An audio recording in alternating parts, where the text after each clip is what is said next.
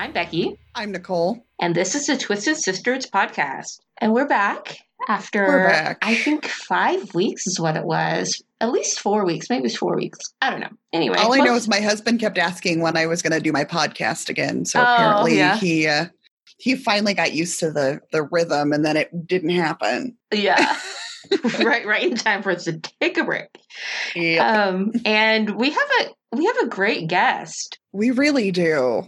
We've already recorded that, and it was a great conversation. Also, when we recorded it that day, I accidentally took 2 doses of Concerta, and I'll just say I feel a lot better right now than I did when we recorded. Well, you covered well, because it was hard to tell. Well, that's good. It was more like just physical, I think maybe, a little too much stimulants for my body. So sometimes it just makes you feel You feel jittery and just out of it. Yeah. Just disconnected is. Yeah, I think that sounds good. Because that's what happens when I have way too much caffeine. Yeah. Different stimulant, or if I do like any supplement that has caffeine in it, or Sudafed. Mm-hmm. Yeah. They make me feel like I am completely disconnected from my body and everything is happening really fast and in slow motion all at the same time. Yeah. I mean, pretty much. So let's just get into what we're drinking tonight. Do you have anything tonight since you've just got home from work? I don't. I literally rolled in on my bike and went, I have to log into the computer. That's fine. I have a giant thing of Mod Podge and I am not going to drink that. This is literally the only liquid I have around me right now. I am glad you're not going to drink that. Yeah, there are days.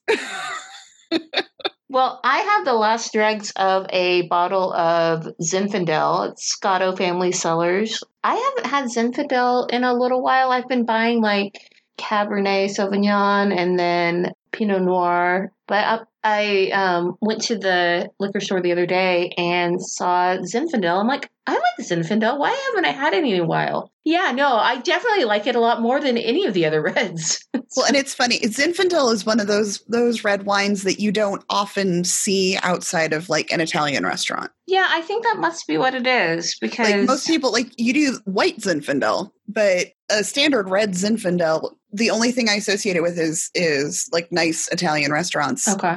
And a couple of the wineries out here that I order wine from. Yeah, the Oliver Winery in Bloomington also. That's, I think, probably where I first tried Zinfandel and liked it. I'm trying to think if I had the Zinfandel at the Oliver Winery. I don't remember. But I do like a good Zinfandel. Yeah. This one, I think it was $13, which is right in my sweet spot. Ours too. The wines I get from the local wineries are substantially more, but if I'm just going to go to the liquor store and buy a bottle of wine, it's going to be in that 10 to 15 or 7 to 13. 7 to 13. Let's be honest. Well, if it's one that I know already, also true. I'll do 7. But if it's one that I don't, okay, I will try one at 7, but I don't know necessarily that I'm going to like it or not. And that is there's a couple of $7 wines that I know are pretty solid. Yeah, I think $11.99 is my usual it's my typical price point. Yeah, I will easily buy $30 beer, which I will at some point get your beer in the mail. I'm glad it didn't get lost in the mail. No, still sitting in a box on my floor. It's right there. Good deal. I'll do that on Monday. Okay, y'all have heard this. I will put it in the mail on Monday. Yeah, and that day is when you're hearing this. So yeah. So today I will put it in the mail. Yep. Let's get on to fangirling. And I literally do not remember which one of us had fangirling last because I did not go back and listen to the last new episode. So I'm just going to do it. I think that's fair. Because I have a few. I have a few that I could do, but there's one that I think a lot of people probably know about this now because their channel has, I think, doubled in subscribers in the last few weeks. But it's Twins the New Trend. Is a YouTube channel, and it is 2 twin guys who I think they're, if I remember correctly, they're 21, 22, early 20s. And they listen to music that they've never heard before or watched yet. Okay, I know who you're talking about now. Yeah. and or watch a music video of a song that they've never heard, never seen the music video for, and react to it. And they are just the most wholesome ever. They're a moment of joy. So, and they've also they've put up videos on their YouTube channel too of like all the interviews that they've done and everything. It's just, aww. I feel like they've gotten a lot of publicity recently, and I think it's well deserved. The first one that I saw, and I think it was Christine who posted the video on Facebook and of them reacting to Jolene. Yeah, because they had never heard Dolly Parton at all before, right? I've not watched the video, but... Yeah, I think that was their first Dolly Parton song that they listened to, and it's great. And then, of course, I've watched the reactions to Queen's Bohemian Rhapsody, and to, I think, Smells Like Teen Spirit. Oh, I will have to watch that one. Yeah, and I Will Always Love You by Whitney. Like it's her music video, so it has the clips from The Bodyguard. And I mean a bunch. Definitely not anywhere near all of them, but a bunch of them. And yeah, it's just great. Oh, and what was it? Burn It Down by Linkin Park too. They listened to that too. It was great. Anyway, okay. Gotta be honest, I don't think I've ever heard that song. Oh, okay. Linkin Park, not in my wheelhouse. Yeah. At all. Anyway, it's just great. So Twins, the new trend on YouTube. Check it out. Subscribe to them. You will not regret it. Yeah, I've kind of checked out of social media since we went on hiatus. Like, I'll check in here and there and I'll post some stuff on Instagram. But honestly, for the last month, I have tried to check out of social media as much as I can. Mm-hmm. And it has felt good. Oh, I bet. Yeah. There's a little bit of FOMO, I think. Uh-huh. But it's been nice. Mm-hmm. But I miss wholesome things like this Twins new trend. I mean, like, here's the thing. YouTube, because you can curate your YouTube a little bit easier than other things. I mean, a lot easier than other things. So, my YouTube right now is all Disney resort videos and background loops. So that is one piece I have been using because I can put it up on my TV and let it run while I do stuff. Yeah. I haven't been as much on Facebook. I'm almost never on Instagram and like even less on Twitter. But YouTube, I have been watching a lot. I have checked back into Twitter, but only what we refer to as Diz Twitter, because there's been a lot of like weird Disney news over the last few weeks, just with the current social and political climate, things happening there, all the COVID stuff. And it's just really fun to watch diehard fans lose their ever-loving minds over things that really don't matter. Splash Mountain is changing. Oh, yes. Oh, yeah. Oh, Diz Twitter was pissed. And I was there for that. I was there for the meltdowns. Nice. I'm happy that it is going to be a Princess and the Frog attraction. I don't even care that it doesn't really blend in at the Walt Disney World Park. Like, I don't know how they're going to make this work. I don't care. Mm-hmm. It is changing for the better, and I know that they are going to do amazing things. So that is what I've spent my last few weeks doing, is just trolling Diz Twitter to watch all the meltdowns happen. I mean, I do like a good meltdown. Yeah, the Disney community in particular, I know people talk about like Whovians, like new Whovians being super diehard and like Trekkies being diehard. Disney fans are nuts. I am a huge Disney nerd, but like I can roll with the changes and appreciate them. Uh-huh. And like there are a handful of us who are regularly letting the Disney company know that we don't think they should reopen. Oh, yeah. We don't think it's safe, but Walt Disney World is going forward with their opening. This is another thing that Diz Twitter has melted down about repeatedly because they need to go on their vacations. Well, Florida is a bit of a shit show anyway. So, but anyway, it'll be what it is. We have no good segue today. Usually we have a really good segue. I know, that was like it was like, okay, great, things suck. Hey, how about we get into our conversation with a really delightful guest? And on the note of Princess and the Frog becoming the new Splash Mountain, Let's talk to Allie Henny. Let's do that.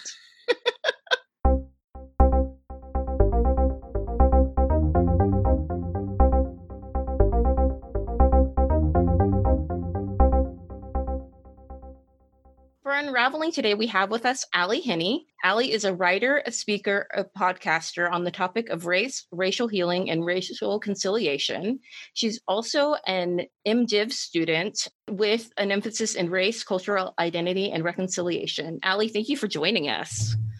Yeah, thank you for having me. I guess I should make one correction there. I'm actually not a student anymore. I graduated, and actually my degree posted today on. I got the notice a few hours before the recording. So my Master of Divinity is official. It's officially posted. Nice. And Lord knows when my diploma will show up. I guess that my institution's in California, and the registrar or whoever it was that emailed me, I guess it would have been the registrar that emails you about your diploma, was like, yeah, we'll send out diplomas whenever we get back to the office, whenever the California lives their safer at home thing. So it was like, oh, okay, cool. Yep. Yeah. That's awesome. Congratulations. As it is being a 2020 graduate, you don't get things like graduation ceremonies and diplomas and everything. Yeah. So well, you can celebrate here. Yeah. Yay. I guess maybe we should get into like what it is that you do. So you are a writer and a podcaster. So what is that? What do you do? So I write about kind of issues of about racial justice, just kind of some of my observations about kind of broader, even some broader social issues. But I tend to focus on race and then kind of the intersection of race and gender. I also write other things. I also have had some different writing gigs where I've written stuff that's different than that, but that tends to be what I write. I started out actually as a blogger, and I do have a blog that's called The Armchair Commentary, which is the armchaircommentary.com.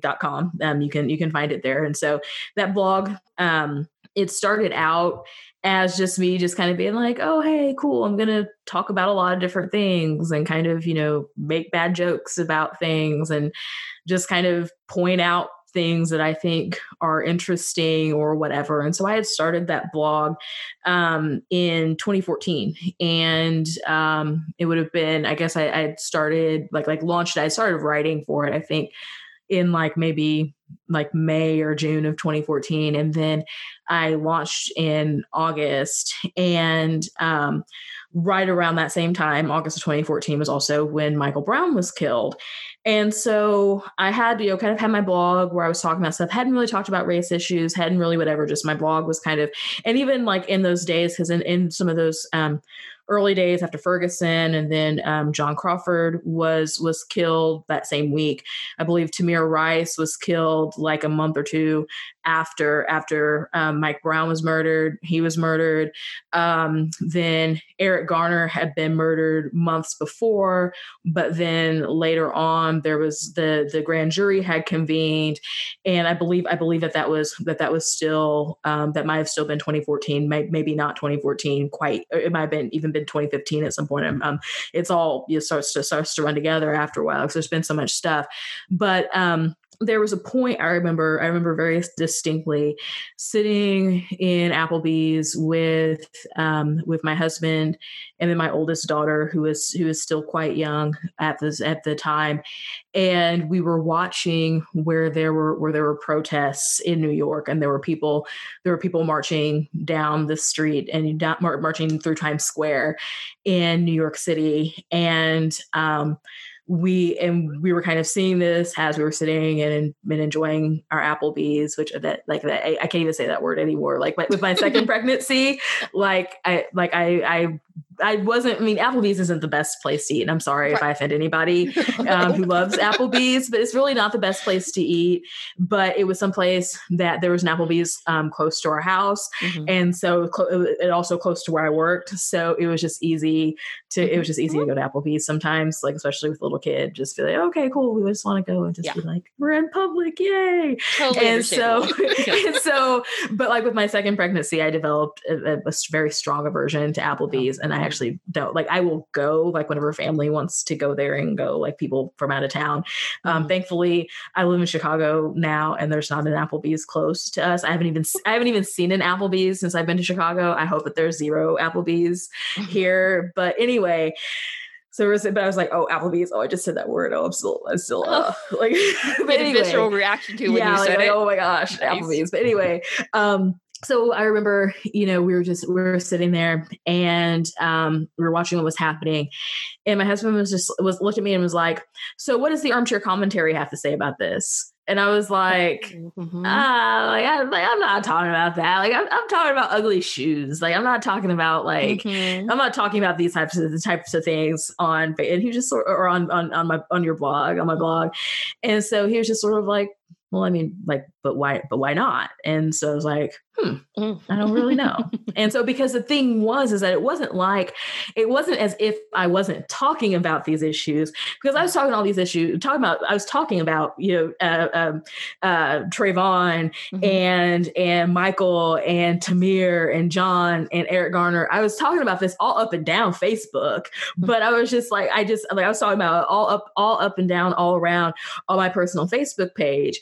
But I just was like, my blog, like, I'm not doing that. Like, I was all up and down, all in and through Twitter talking about it. But like my blog, like, I'm not going to do that. And so then I started, but then I don't know, that was something that was just a moment kind of inspiration. And so I started writing a little bit more about race on my blog, and continued to, so then that kind of opened the door for me to even kind of, because I covered like some current events and here and there. So it was kind of, started to do a little bit more current events, and then started doing a little bit more race, and, with different kind of life experiences going on, having kids.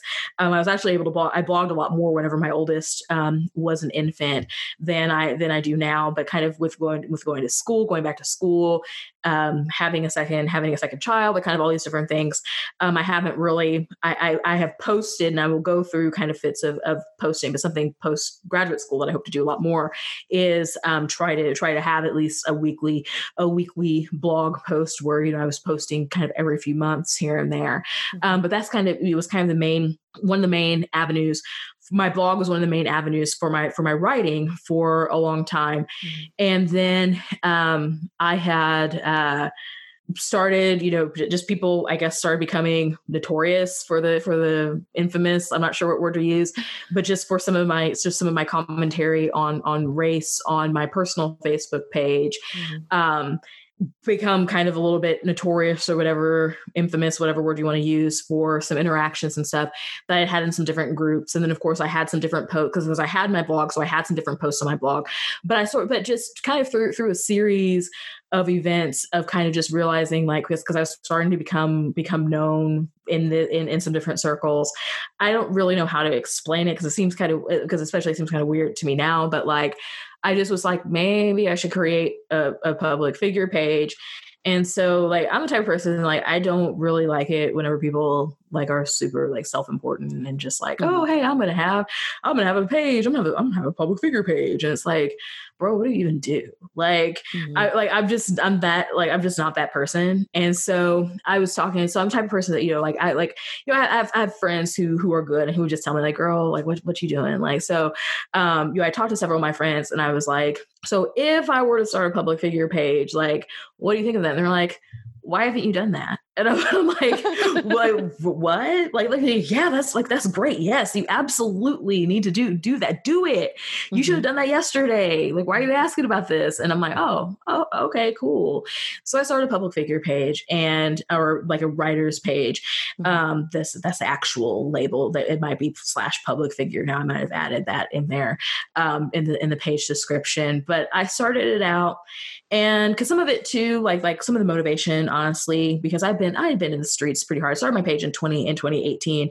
So I had always kind of talked about, because I was an early early Facebook user, like when I joined Facebook in February of 2005, and that was back when it was exclusively like colleges. And so my university, my undergrad university, was in the second wave of people who got Facebook, and so I've been on Facebook for forever. I remember whenever Facebook switched to its current format, and people were like, "Oh my gosh, why am I going to update my status? What on earth is this?" I remember I've been there for the evolution of Facebook. The whole third person thing too, where you the third person thing, because it would be like, because that's how it would be. That's how it was set up. You have your name, and then it's like, oh, okay. So I'm like, yes, I've seen it all. Like I've seen it. Like I've seen everything that's gone through on Facebook, and so. Anyway, I have really, I had always kind of, whenever you could talk about stuff on Facebook, I had always mentioned race, and always whenever something would come up would frequently say things, would frequently have commentary on things, but it wasn't really like my I guess my Facebook persona or whatever. My Facebook persona was kind of, because I'm a minister, and ministering, my Facebook persona was kind of like, oh hey Jesus, now it's Jesus, and like Jesus doesn't want you to be racist. That's my personal thing, and then kids and whatever is kind of where I'm at in my personal space, but after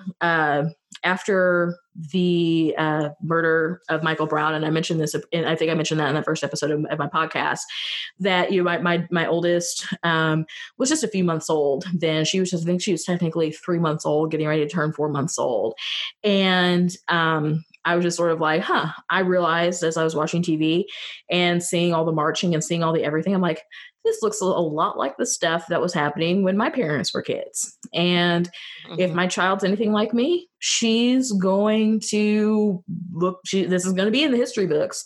And whenever it's in her history books, whenever she's in middle school and high school, maybe even late elementary school, she's going to start doing that math. And she's going to be like, 2014, hey, that's the year I was born. And she's going to be like, how old were mom and dad then?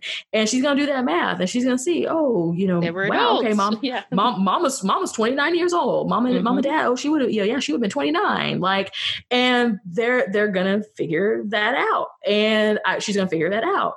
And then she's going to ask me, so mommy, the stuff of the Black Lives Matter movement, like, I mean, now because she's alive during it. And so now she knows what Black Lives Matter means, like that, this kind of cool story of that, but I won't get into that now.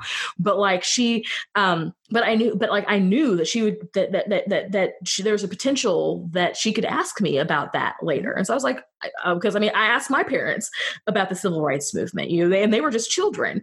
And I've asked both of them, like, kind of what was it like? What happened, where you lived and everything. And so I knew I could not tell her that I hadn't done anything. And so all I could do at that point, having an infant, was to be on Facebook. And so that's what I did. And so I talked about it, talked about race, and, offended a lot of people. A lot of people unfriended me. A lot of people told a lot of people off, just kind of in their racism. People unfriended me, had a lot of people get upset and jump in the white fragility and jump in my comment section and jump in my inbox and all kinds of beautiful, wonderful, and should I add also Christ-like things from people who I went to church with, who of course, behaving exactly the way that Jesus Christ did in the Bible, and not even like, the kind, like, you're flipping over tables and like whatever, but just behaving in the best way that you would expect of Christians in these situations. And so, all that to say that, stuff got to the point where I really got tired of moderating my Facebook comments. I really got tired of saying, and I still talk about race on my personal page. I still bring stuff up, especially kind of in this comment. It's like, I'm not in this climate. I'm not going to let my Facebook friends off as easily as like, okay, you just get pictures of my kids. Like, you're also going to catch this work. But the thing was, like, I just realized, like, I am so tired of people who clearly don't, because I have a policy, like I very rarely unfriend people. There's been a couple times I've unfriended people and like I've read them to filth and then unfriended them because they were just so whatever. But typically I've kind of like, you know what, like, if we are friends, I mean, they can always unfollow. We can still be friends. They could always unfollow me and never see anything that I say. Right. But I'm sort of like, you know what? If we're still friends, if you haven't hit the unfriend button, then you're going to catch this work. Mm-hmm. And so you're going to have to remove yourself from the context, but you're going to catch this work. Mm-hmm. And I've seen people change. Like I have people like, oh, Facebook, social media does everything. Listen, it does. Mm-hmm. It does have an effect. Like it might take years because there's people who are like, for years, I just thought that you were blah, blah, blah, blah, blah. But now I'm saying it's like, fam, I've been saying this. Like I've been saying this for the past 6 years, but whatever. In fact, I ain't said nothing new. There are very few new things that I've said in this time. You just started listening. That's all it's about. But I just got so tired of white folks nonsense in my comments. And so I was just like, I'm gonna start this page and maybe like 150 of my friends who really rock with me, like they are going to be on my page because I had a page and stuff for my blog and everything. But I was like, maybe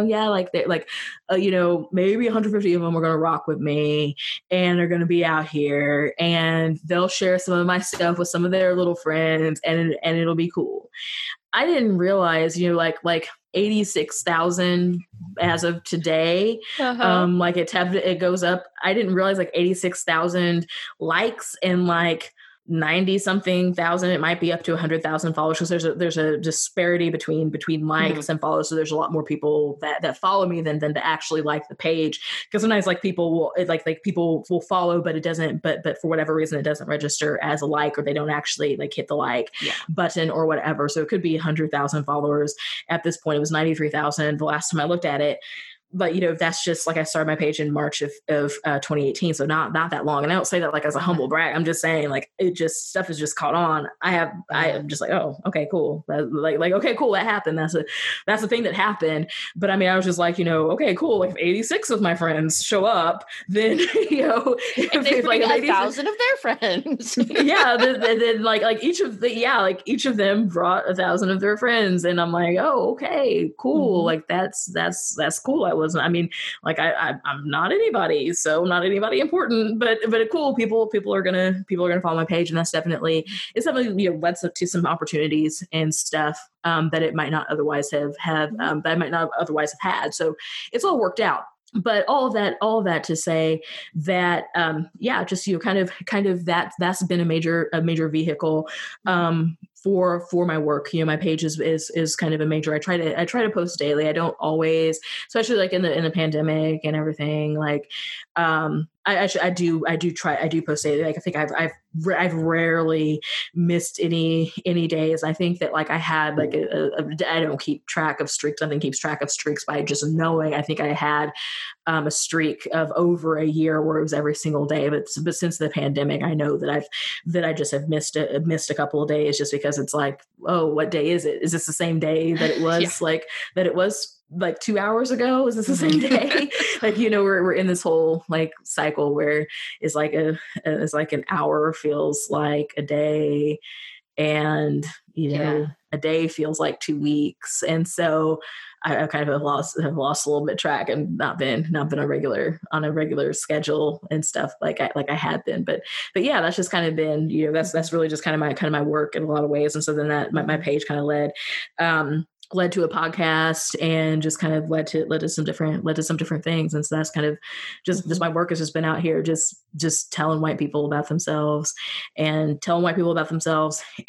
really, my work, like I really try to not like, put words in Black people's mouths, but for me, it's about like saying things in a way that maybe people wouldn't have thought of, or maybe wouldn't have, like, whatever. So it's like I'm doing the emotional labor for Black people. So it's like y'all can share that with y'all friends. Like, so yeah, like, you know, tell your little friend that, like, whatever. And so, like, so it kind of works, you know, for Black people, and it works for people of color, it works for Black folks, and it works for white people. That for Black people, I think a lot of the interaction is, you know, amen, validating experiences, validating whatever, like, oh, she said this really, really well. Hey, let me put this out here in the atmosphere. And then for white folks, I think that my posture isn't like, hey, let me teach. It's not always like, hey, let me teach you. Sometimes it's just like, hey, this is what this is. And if you learn something from it, cool. If not, like, I'm just telling you, and then you can do with it what you want to. I mean, and some people get mad about it, and it's just like, okay, well, I mean, you're mad, whatever. Yeah. But that, like, I don't, like, I mean, I'm not out here like trying to necessarily win friends and influence people off of it. I'm just saying what I'm saying, and people find what I say useful, and they do with it what they choose to do with it. But I think that it is also, I've been told that what I say is helpful for white people. It's helpful being able to just kind of break stuff down in a way that's honest and direct. And some folks find that offensive. Some folks, it violates some white folks' sensibilities. And I'm cool with that. And, but I think that, because for me, it's the things I like to hear the most is whenever, you know, my own people, whenever people of color, whenever we're Black folks and other people of color are like, yeah, like that, like this is uplifting to me because you're saying stuff that, like, I've wanted to say and didn't have the words to say. Yeah. And so, like, I've been able to show this to somebody, you know, and it's made a difference and whatever. So yeah. Yeah. And though of course you cannot speak for all Black people or even all Black women, because everyone has their different experiences for various reasons, but you are a Black woman and you can speak for your experience and understand that is probably more universal than you know. Like, and like you said, obviously it is resonating with people. And I'll also give you something too, that something that Nicole and I have talked about recently because of some pushback that we've gotten, is that, like, if you are speaking your experience and you're speaking the truth, how other people react to you is their problem, not yours. So I would in my opinion, I would much rather get feedback from the people who have similar experiences to me around the topic that I'm talking about and see if I'm off base there, rather than someone who's benefiting from the oppression that I'm talking about. So, but to piggyback on that, I've learned and I'm learning to appreciate the pushback, because it's teaching me that what I'm saying and what I'm sharing, it's hitting the right nerve. And I know, Ellie, I did not put two and two together, because this last month and a half has just been insane that you were our guest this week. And I have been reposting the shit out of your stuff for the last 2 weeks. And as soon as I logged in, I went, oh yeah. But it has been incredibly helpful for me as a white ally, as a white peacemaker, to have a voice like yours, to be able to say, to give to my peers and say, look, like, this is a thing. This is a person. This is a human being. This is an experience. This is not just me, the hippie on my hippie bandwagon that y'all know that I've been on since I was an infant, because my mother's a hippie, my father's a hippie. Like, this is how I was raised.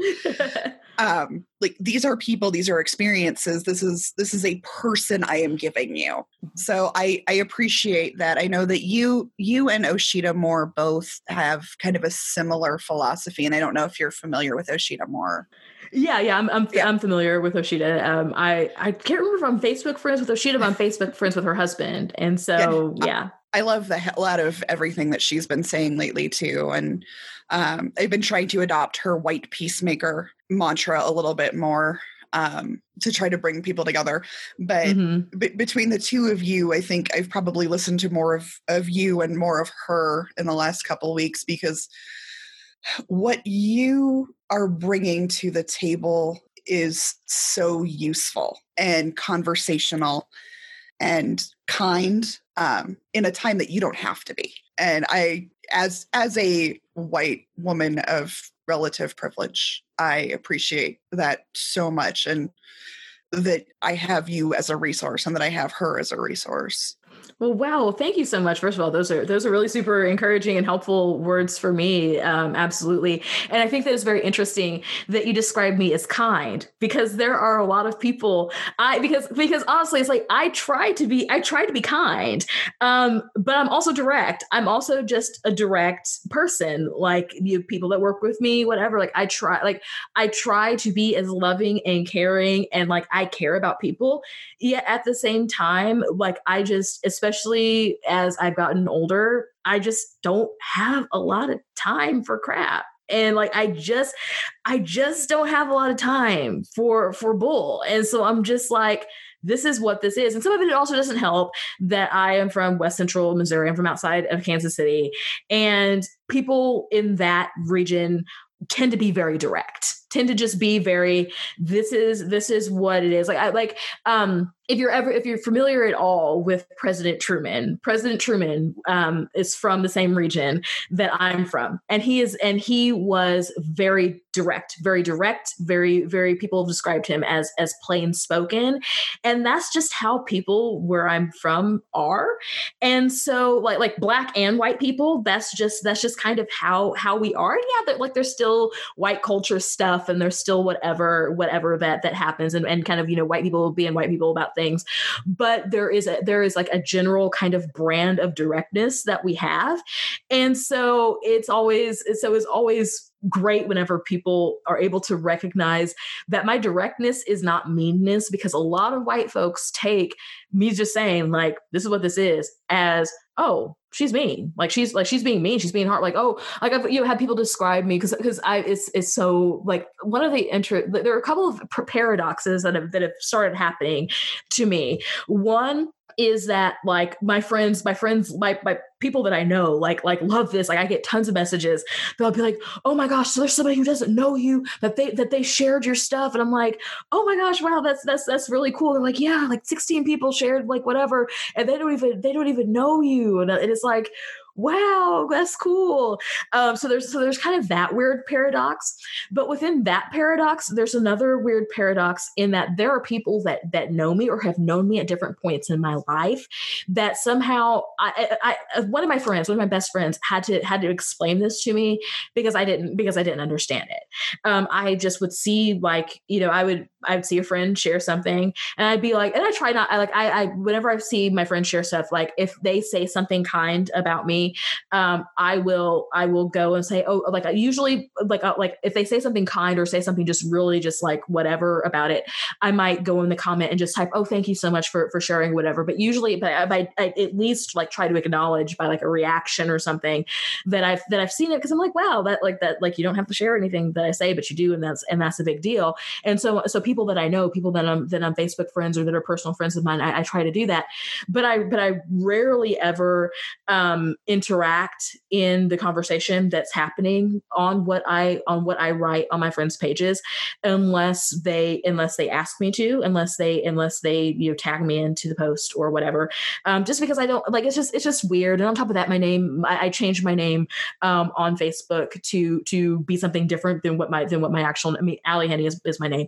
But I've changed it on Facebook to something different, just to delineate between my page, because it was starting to get confusing. The pictures are different, but it was starting to get confusing whenever people would try to tag me. But then also, I had some different things happen that I was like, yeah, I probably need a little bit more anonymity and stuff on my personal page or whatever. Personal and keep the personal, and not have like as I started to get more followers and stuff. It's like I don't want people friending me that I don't know. That like I love my followers. I have awesome followers, but at the same time, it's like I don't know all y'all. Like so, I'm not really 86,000 friends. Like yeah, like so it's like right. It's like I don't know all y'all. So like.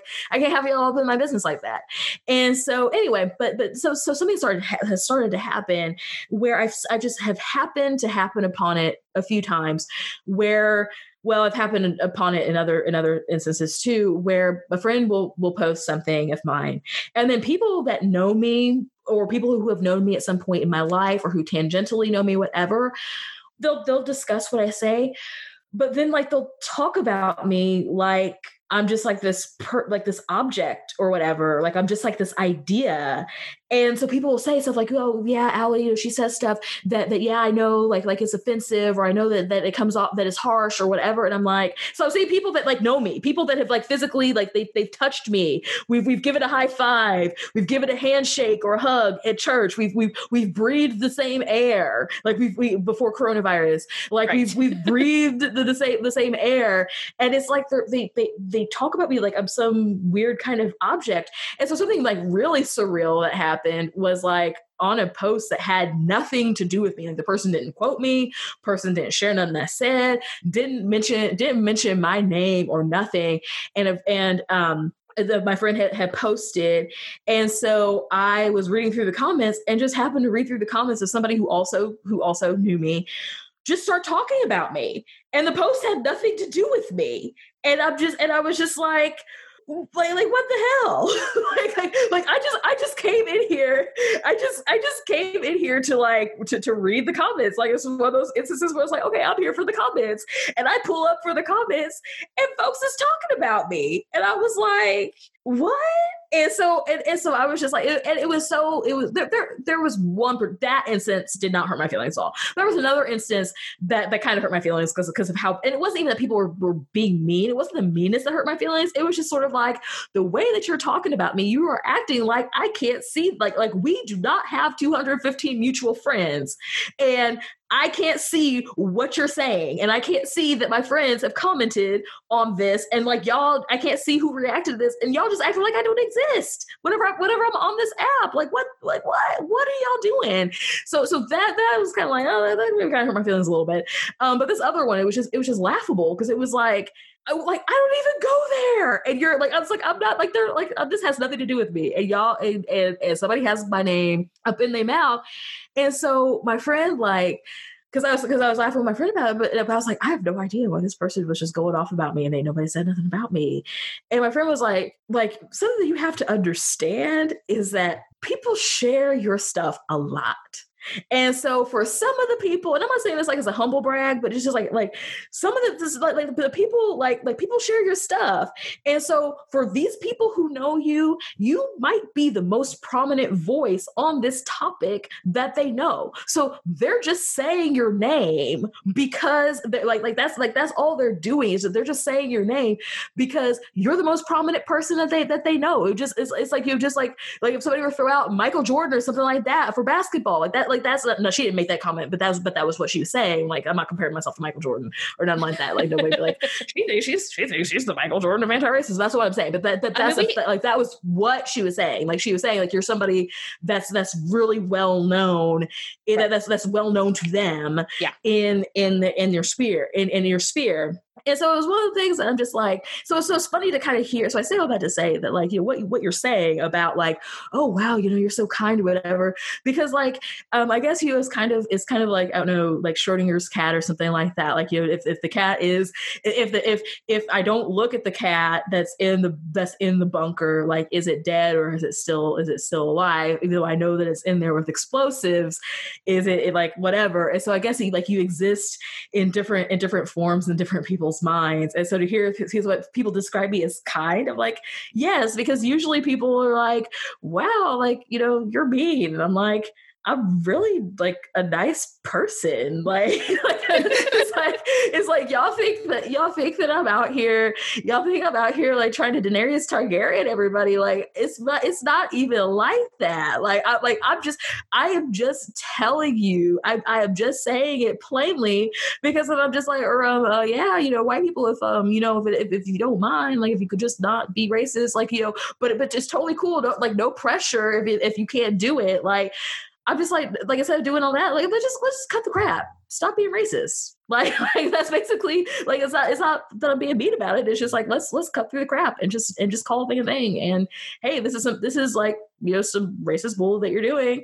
and you could stop doing it at any time. And now that you're aware of it, like you could have stopped before, but now that you're aware of it, it's incumbent upon you to do better. You know better, do better.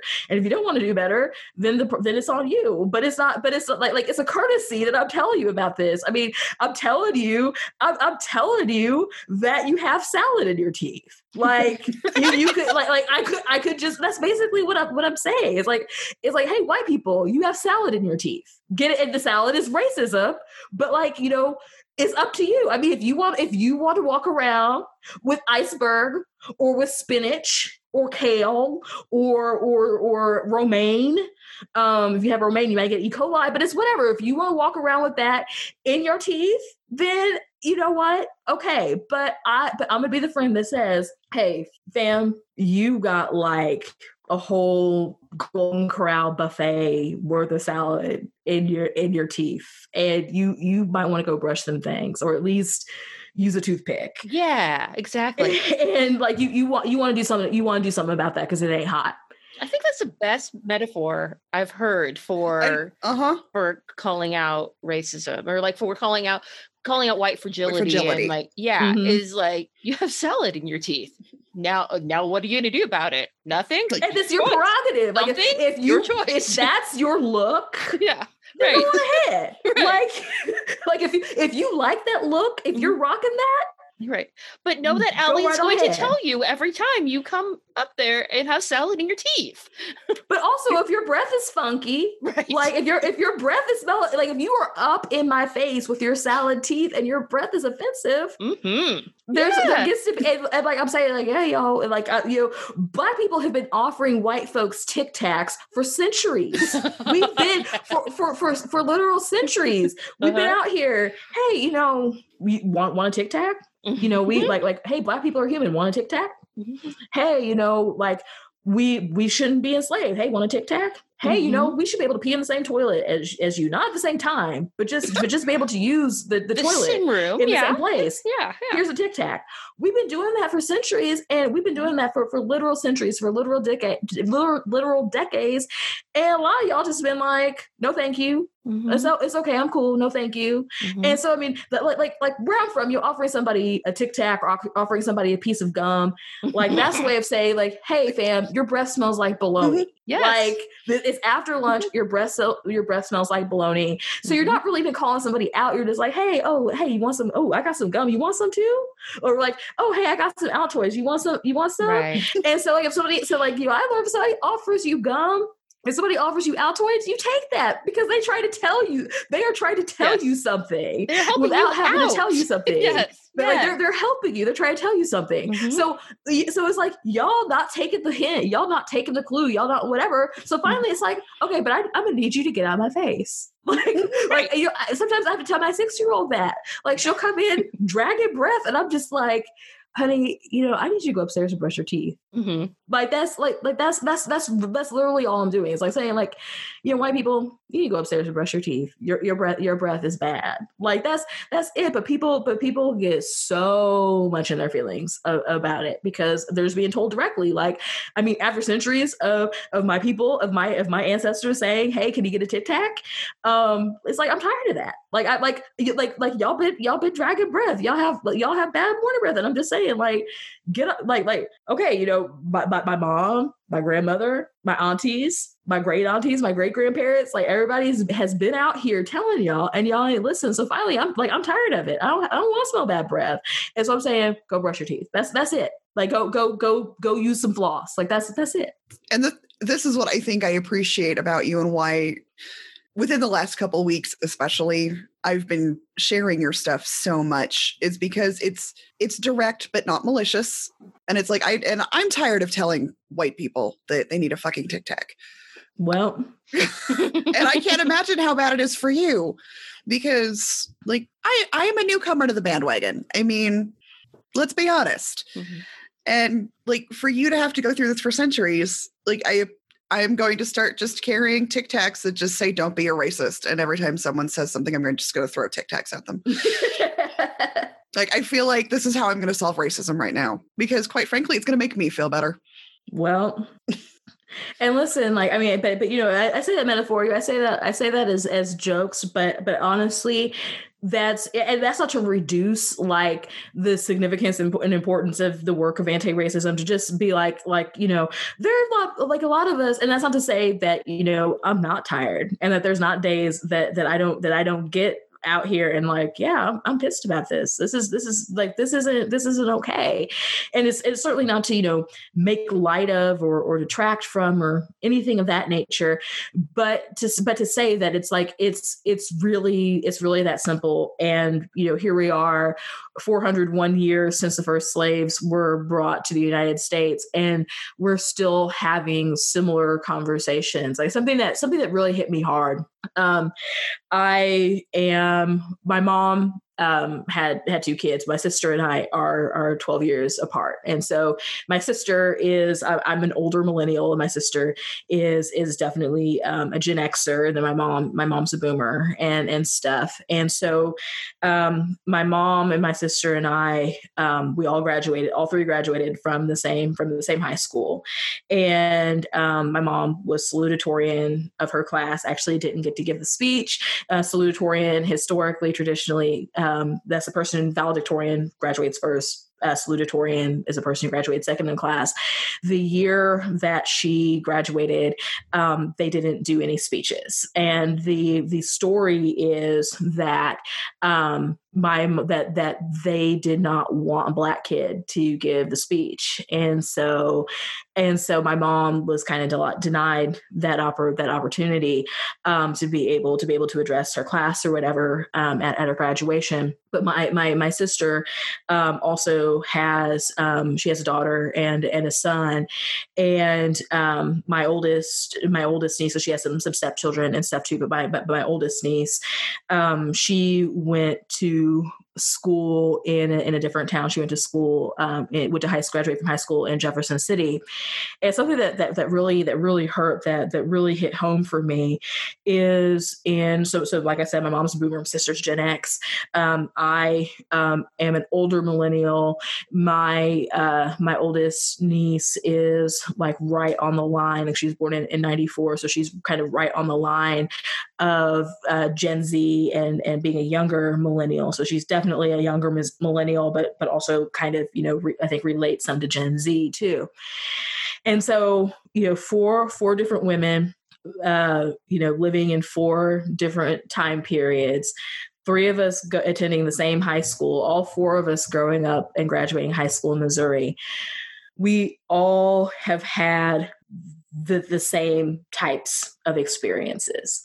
And that's three of us post integration. And in fact, I guess that's all four of us post integration, because my mom's high school wasn't segregated either. So that's all of us, you know, post segregation. It's something that I remember, and I'm sure that my mom heard this, as my mom and my sister look exactly alike.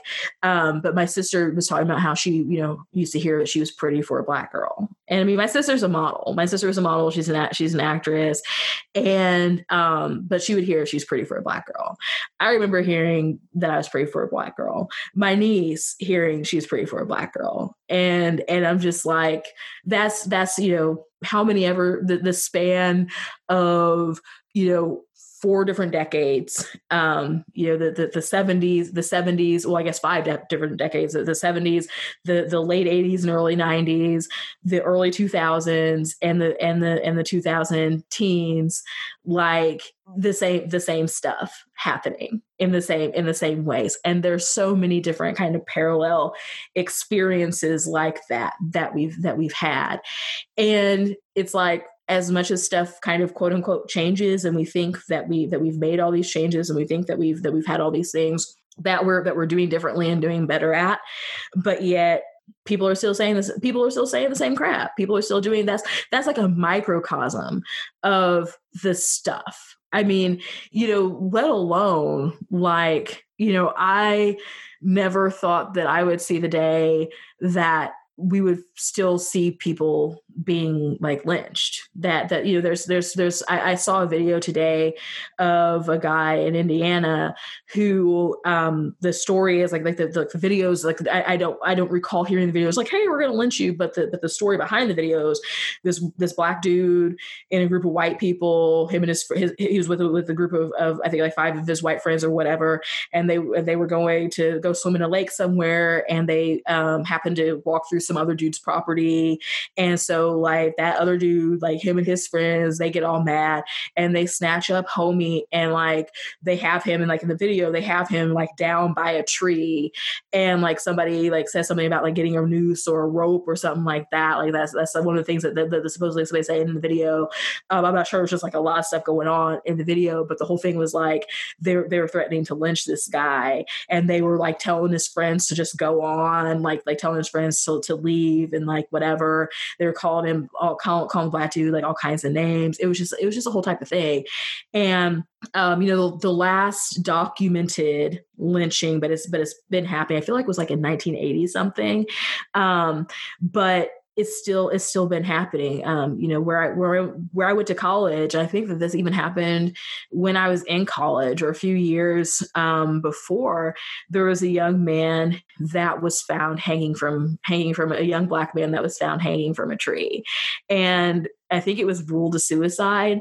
But like, you know, I saw a meme about this, and it's not making light of it at all, but it's just like one of those kind of morbid humor things. That's like, ain't no black person trying to die like Judas after he betrayed Jesus for 13 pieces of silver, for 40 pieces of silver. Like ain't nobody trying, like no black person is trying to die like that. Like who goes and commits suicide? Who goes and dies by suicide? Who goes and kills themselves? I shouldn't say you commit suicide, but who goes and decides to die by suicide by hanging themselves from a tree in the middle of nowhere? Like, right. I mean, maybe somebody does that. Like, I mean, you can't say that nobody does. I mean, I'm sure that but for real, where they do that at? What black person is thinking that? It's a lot of work to do that. So like to go out somewhere and somehow hang yourself on a tree somewhere out in the middle of nowhere, that's a lot of work. That's a lot of work. That's yeah. a whole lot of work. Yeah. And we're seeing this type of stuff crop up in the South. I remember as a kid, and I had read something recently that reminded me of this, but there was a man, I think it happened in like 1998, and I remember being so disturbed by it. But he was drugged to death, mm-hmm. and it was finally found. It was found like to be a hate crime or whatever, and it's just like this stuff, like it's happening and it keeps happening. And I think that, you know, we can talk about, you know, the public lynching of George Floyd. And that we can talk about the lynching of Elijah McClain. We can talk about those things as lynchings. I mean, Philando Castile, that was a lynching. Mm-hmm. Michael Brown, that was, I mean, his body lay in the street for 4 hours, uncovered for 4 hours.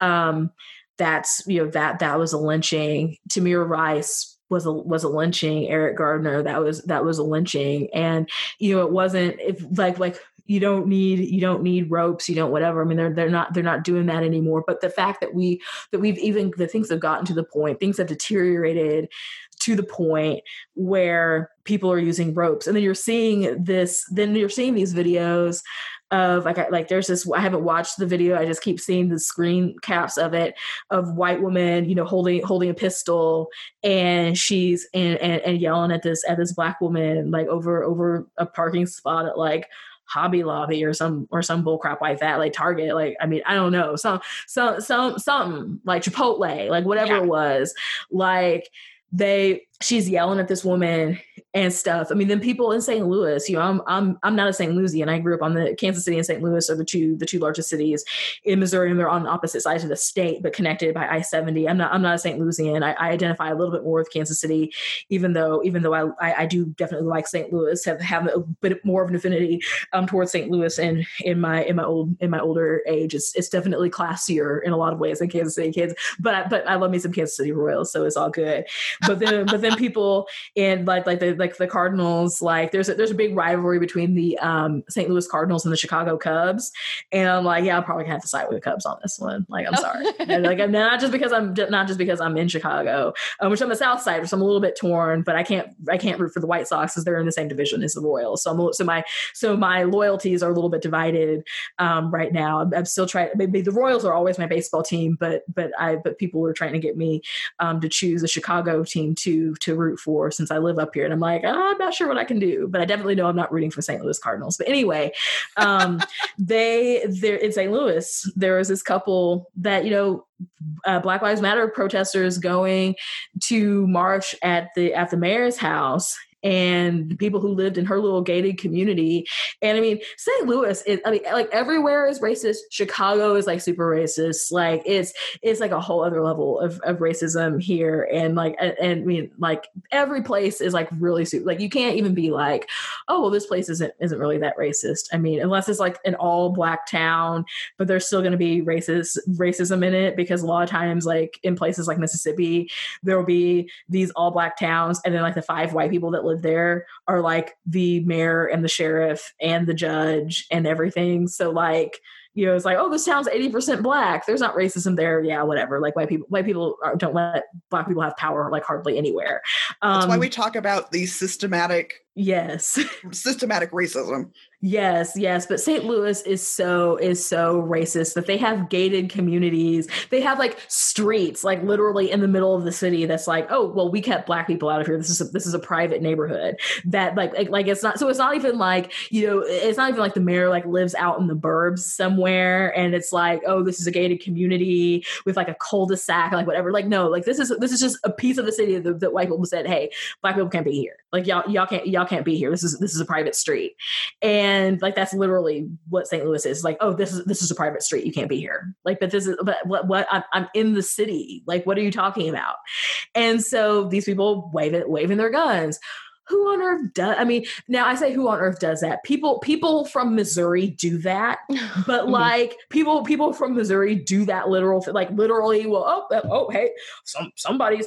Like I know people who like have gone to get a drink of water, and their spouse comes around the corner with a gun on them. Like, what kind of scaredy cat stuff? It's Missouri is wild. Well, I guess I can't say much. I live in Oklahoma, so okay. So you can relate then. Yeah. You can somewhat relate. Yeah, somewhat. And I went to high school in Texas, so like, yeah, I can somewhat relate. Yes. Yeah, I mean, you are familiar with what drives that. But yeah, so I mean, people pull a gun out for something in Missouri. I mean, that ain't nothing. But like, I mean, people are like, oh, whatever. But these people just like standing on their lawn in broad daylight. So it ain't even like this is nighttime, and they got scared, and they're like, I'm hearing all kinds of noise. Let me like, okay, Martha, let's go get the guns. Like, it wasn't even like that. It was like they are out here in broad daylight in the afternoon, sitting on their patio, seeing people come up the street, and they're like, and their reaction is, oh man, it's like on the movie Bringing Down the House. I don't know if you've seen that movie. It's from like the early 2000s. It has like Queen Latifah and Steve Martin in it, and Betty White plays like this she plays Steve Martin's neighbor, and the premise of the movie is that like Steve Martin is a lawyer, and he takes a case of he is flirting with like this woman or whatever online, and she finds out that like maybe she's in prison, or she has like some sort of case he wants her to work on, whatever.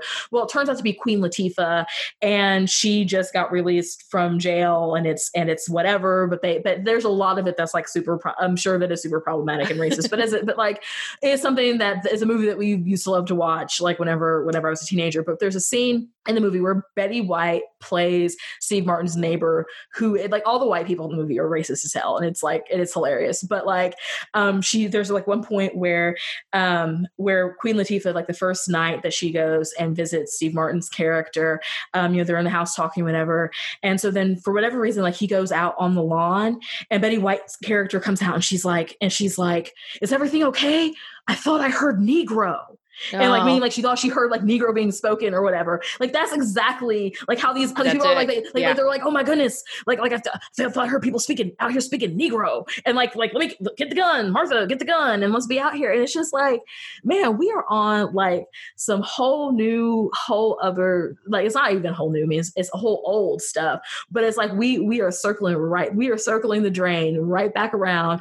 I'm having to think about the same things that my grandparents had to think about. Like I got not in South Chicago, not on the south side of Chicago. South Chicago is like an actual neighborhood. So I can't say South Chicago, but like not on the south side of Chicago.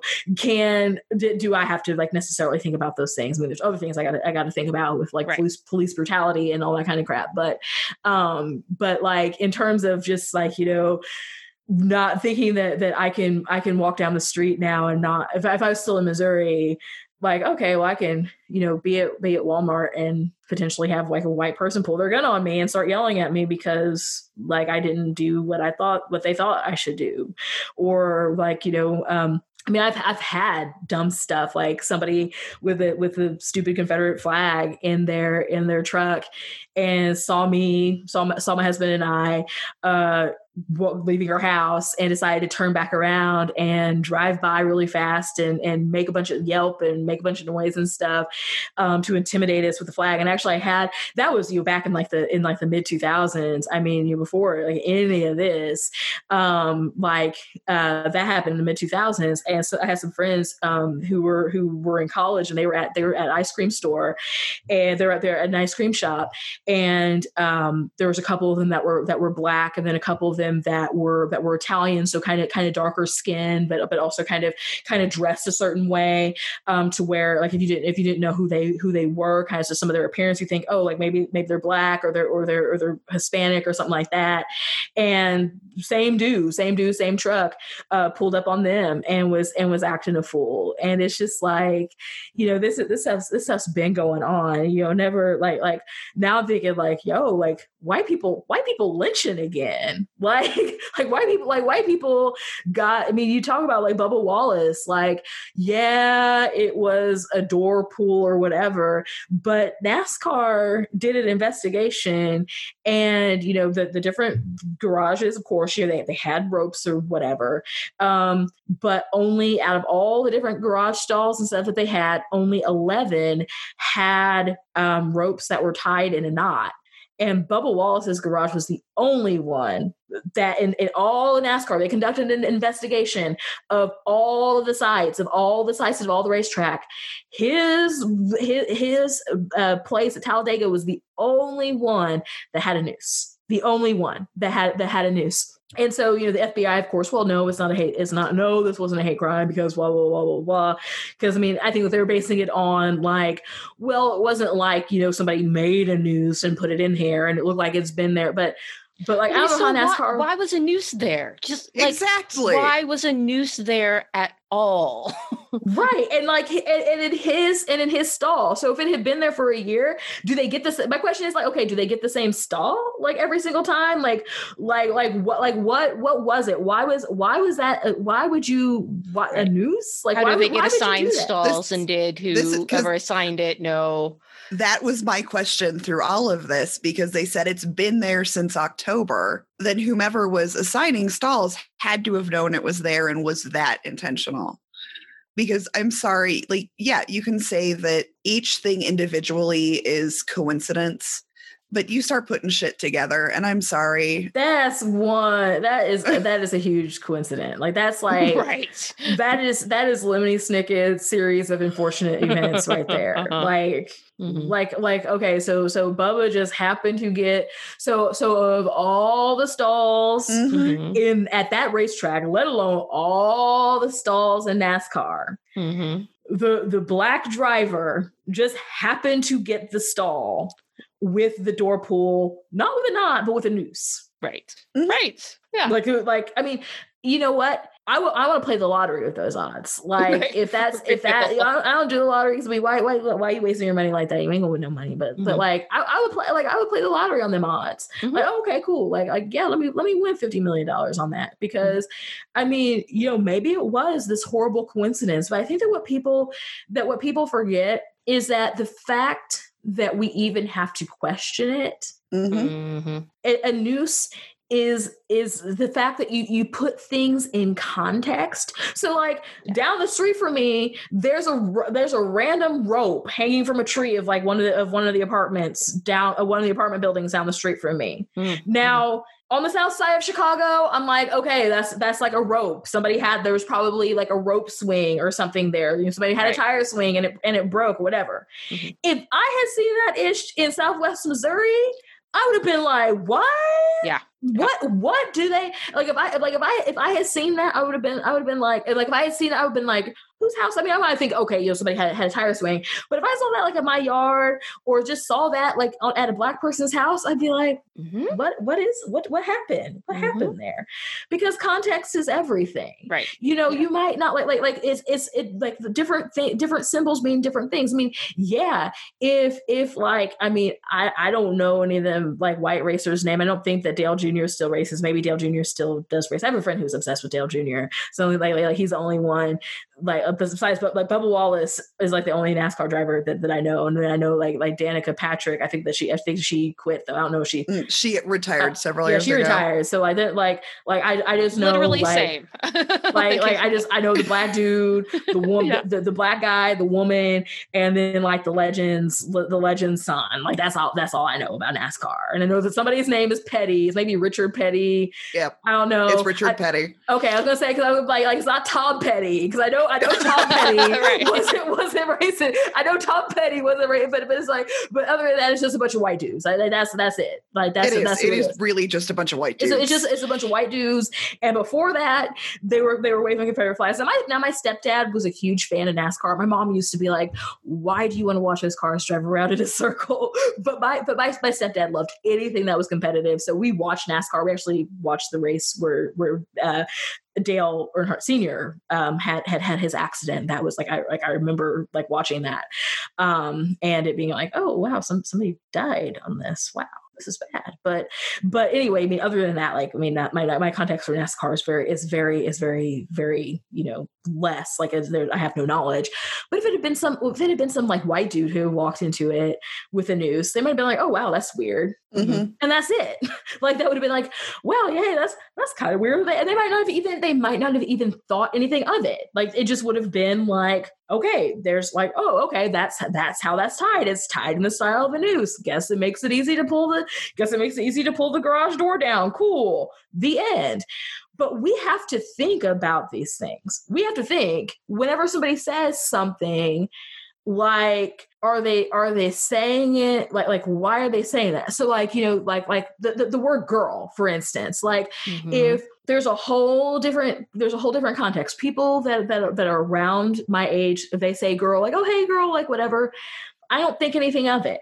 I think that as we age, we need, as millennials, as we age, as white girls, y'all need to start thinking about that whenever you call people girl, because like it's going to hit different. It might hit different for this younger generation whenever it's like, you're 40 something, you're 50 something, and we get to be that. And you're calling like, a 20 something, a teenage girl, because if they've been socialized with like, yeah, I mean, they used to call us girl and boy because they didn't want to use their names. You can be offensive, even though it was, and it's something that y'all mock from our culture, but whatever, but you let it slide, like whatever. Okay. We'll call that acculturation, not appropriation. But if a Black woman calls me girl, and there's like a lot of different girls, that there's a lot of different inflections for girl that we use.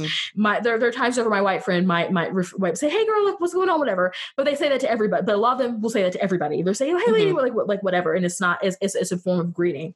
But I remember I worked at a church a few years ago, and there were tended to be kind of older people in this congregation, but not it was a multi-generational congregation, but there definitely was a concentration of older people. And I was a pastor. I was on the pastoral staff of this church, and so I mean, pastor had the title, they call me your pastor, call me by my name, whatever. And so I had a title, and in that church, people would call people, by their title and whatever. And so there was this white woman who's about 80 years old who, whenever she would talk to me, she would call me girl. Like she would she would call me girl. And I'm just like, I am really uncomfortable. Like it made me so uncomfortable because it's like, okay, first of all, I am a pastor at this church. And like, you know, I'm not like one that trips over titles, but it's like, I mean, like the senior pastor and me, we're the same age. So it's not even like an issue of you're you're just saying that because of my age, because I mean, like we're the same age and, you know, we close in age, but I understand, okay, you know, he's a pastor, he's a white man, but he's a pastor. Okay. And, you know, I'm a pastor at the church. I'm youth pastor at the church, but I'm not like way up there, but it's just like, and she, and like, and then even like, okay, I can get it. You know, you're older. You've seen a lot of folks in your time. Maybe you don't remember my name necessarily. I can feel that, but you can't refer to me as pastor. You can't refer to me as minister if you don't remember my name. Like if you don't remember my first name or last name, you can't refer to me as title by my title. You can't call me honey. You can't call me something, but you're gonna call me girl. Right. Yeah. Like that's it. You're gonna address me as that? Like what? And so yeah, it's like, but so context. Because like I say all that to say context that, you know, it's you know, it's different. It hits different. And I've had that happen like a lot where people will call me girl, like older, like elder white people, older adult white people call me girl. And I'm like that, like I'm like an adult, and I know that I can maybe come off younger than what I am. I maybe look younger than what I am. I think especially before I started getting all this gray hair, you can't see it. I mean, because you're listening to podcasts, you can't see it at all. Right. But we're on a Zoom, but like so you can't. So the black part of my hair, I still have enough like not gray hair, but I have a lot of gray hair. And I've been graying since I was 12 years old. So I mean, I've had visible gray hair for a long time. But I get that I you know, maybe come off a little bit younger than what I am. But it's like, you know, I'm a grown adult with you know, a house, a mortgage, multiple children, and you call me girl. And so like it's just like it's like, man, like you and so, you know, that's like, you know, one of the microaggressions where it's just like, and so I'm just sitting here like, it's like I'm not going to necessarily, you know, pop off at an elder and be like, I ain't your girl, but but on the other hand, it's like, wow, that is really degrading. Yeah. And well, she's gonna keep on keeping on. All right. Well, all right then. But she's just gonna keep that salad in her teeth, and and that's fine, you know, because it's like it's one of the things that it's like, you know, I could have sat there and, you know, I could have made a big deal about it, whatever. Nobody that was there, that like that particular context, I knew that folks like wouldn't even get it, that it wouldn't even whatever. So it was one of those things that it was just kind of like, okay, you know, it is what it is. And sometimes, you know, people will be on racism and I'm like, okay, like you're on racism. Thank you for showing me that you're on racism. So like, I don't really like say anything about it. So I don't say anything about it because I'm just like, you know, okay, cool, peep game. Like at that same church, it was funny because I was in the bathroom. And so like, I love Hamilton. So it's been great, like to actually see like the original Broadway cast in Hamilton. So I love Hamilton. I've seen Hamilton 3 times in the theater. The biggest, like the literal biggest regret of my life is that because I was on Hamilton like early, and so like when I was on it, I knew about it like relatively early before it became people like knew about it. People who knew about it, but before it became like reached cultural phenomenon status. One of my my Twitter friends, Bison, he hit me to it, and like because I had seen something on it, like I think an advertisement or something for it on Facebook, and I was like, I had heard people talking about Hamilton, and I was like, are people like, is that like a new like rapper or singer or something? I was thinking like Alexander Hamilton, right? When they're talking about stuff, like people, like we were saying, like I remember tangentially seeing conversations about George Washington and like whatever. I was like, I have no idea what people were talking about, but okay. And but then like I kept on hearing people refer to Hamilton. So I was like, so it's like Hamilton, like the newest like rapper or something? Like what are people talking about? And I happened to see an advertisement on Facebook about it. And I was like, there's a musical about Alexander Hamilton.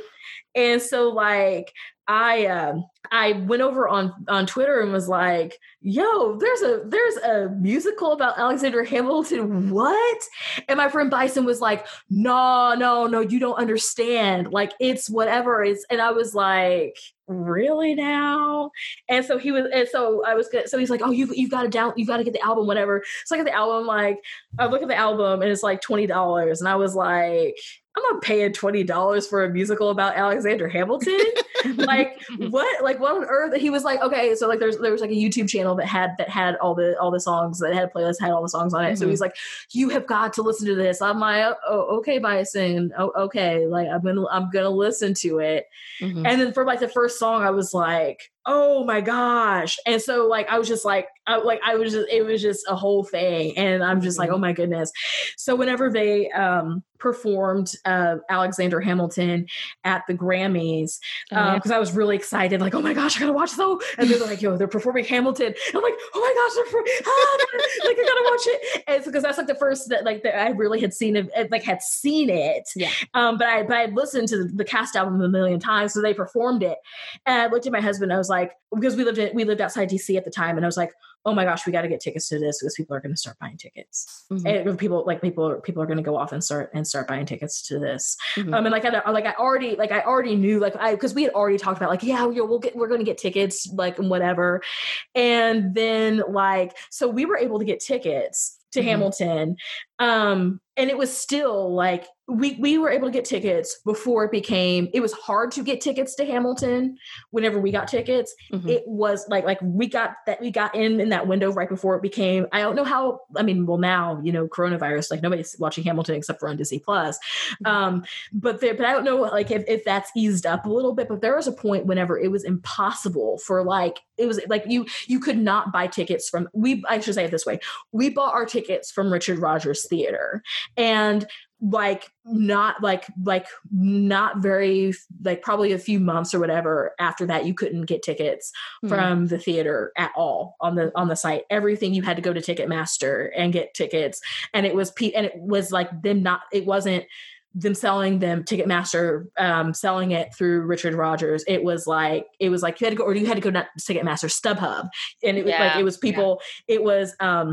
had to go to StubHub because people were scalping the tickets, mm-hmm. and you couldn't get a ticket for less than $500, and those tickets were way in the back. Mm-hmm. And so we're way in the back in the last row in the corner. So my husband and I, we got really good tickets, like orchestra level, really good, in the middle of Richard Rogers tickets. But the regret of my life, I say this is the biggest regret of my life, this was on Broadway. But the biggest regret of my life part is we literally could have gotten tickets from any time from January to whatever. And we chose September of 2016 to go and see it. Because because we're trying to figure out, because we're okay, well, how can we do this? We realized, because my oldest was 2, and so we're kind of oh, we probably are going to need your parents to come with us, and blah blah blah. So we're just mm-hmm. We'll go and we'll go in September, so we'll go Labor Day weekend, and we can do whatever. And so that's a regret, because most of the original cast had left at that time. So we could have gone to see it at any time where there would have been the original cast, but Stupid here picks September. When September, after everybody, we did get to see Oak, who's the original Hercules Mulligan, and mm-hmm. James Madison. We did get to see him, and then we did get to see I think Tane, I'm not sure how he pronounces his name, Japerson, who is the farmer, but he played Philip in that one. And I got to see the first Black Hamilton, Michael Loulu. I can never say his name right. Michael Loulu. I can't say it right. Like my mouth is not making his last name right now. Yeah. But I got to see him, and I freaked out because I wasn't expecting Hamilton to be Black, and so I was like, yeah. But anyway, so that's a huge like regret in my life, but because I love Hamilton, and Hamilton is like my everything. I don't even know why I was talking about Hamilton, but it's just like, it's I don't know why I digress talking about Hamilton, but I'm just like, oh my gosh, my life, like Hamilton is like on my brand favorite. for us. Yeah, it's very on brand. Tangents are yes, everything we do. So I do, though we have been talking for a while, and so we need to have time to do the bonus episode with you too. So absolutely. How can our listeners find your work, your writing, your podcast, your Patreon, so that they can support your work? All of this stuff. Where can they find you? Yeah. So I mean, after you support Twisted Sisters, if you have some, if you have some like money left over for as little as $2 a month, you can be my patron. And so my Patreon page is just Patreon.com/Allie Henny. It's just my name. My name, Allie Henny, ALLYHENNY. If you search that on Facebook, you'll find my page. And like I said, I post every day or nearly every day on that, and so there's just a lot of reflections and different things that I post there.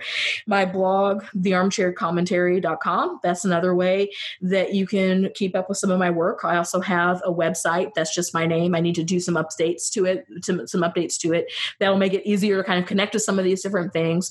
I'm also on Instagram, once again at Allie Henny, that's my name, and then at the Armchair Com, which is short for the Armchair Commentary, on Twitter. And then I guess I always forget to include this, but I am a podcaster. And so I have a podcast called Combing the Roots.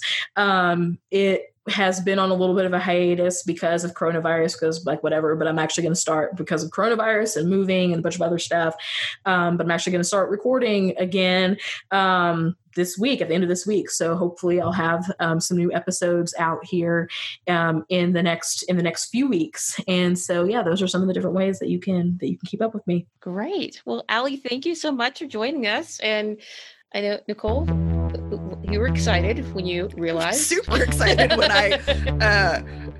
after I'm like, oh shit, because I know I haven't written in my day planner, and I have not looked at my day planner. To be fair, it's been a month since we've recorded and talked about like what guests we were going to have on. So anyway. But, accurate. Yeah. Thank you so much. Thank you. Becky produced and edited this episode. Twisted Sisters is now part of the Wild Goose Goosecast Network, a network of faith-based podcasts discussing issues of inclusion and social justice. To learn more about the Wild Goose Festival, go to wildgoosefestival.org. Our theme song was written by Michael Basinger and performed by Kian Nuts. The closing music was created and performed by Andy Moore, and the transition music by Sean Oze. Our artwork was done by Cheyenne Davis of Shay's Design. You can contact her at davischeyenne.com to do your graphic design project. You can find us on Twitter and Instagram at Twisted Sisters, and on Facebook as Twisted Sisters Podcast. And share the magic by becoming a patron at patreon.com/Twisted Sisters. $1 a month gets you a membership at the Twisters Tavern, but $5 a month also drops a bonus episode with a weekly guest into your podcatcher, and you get to listen to the episode a day early.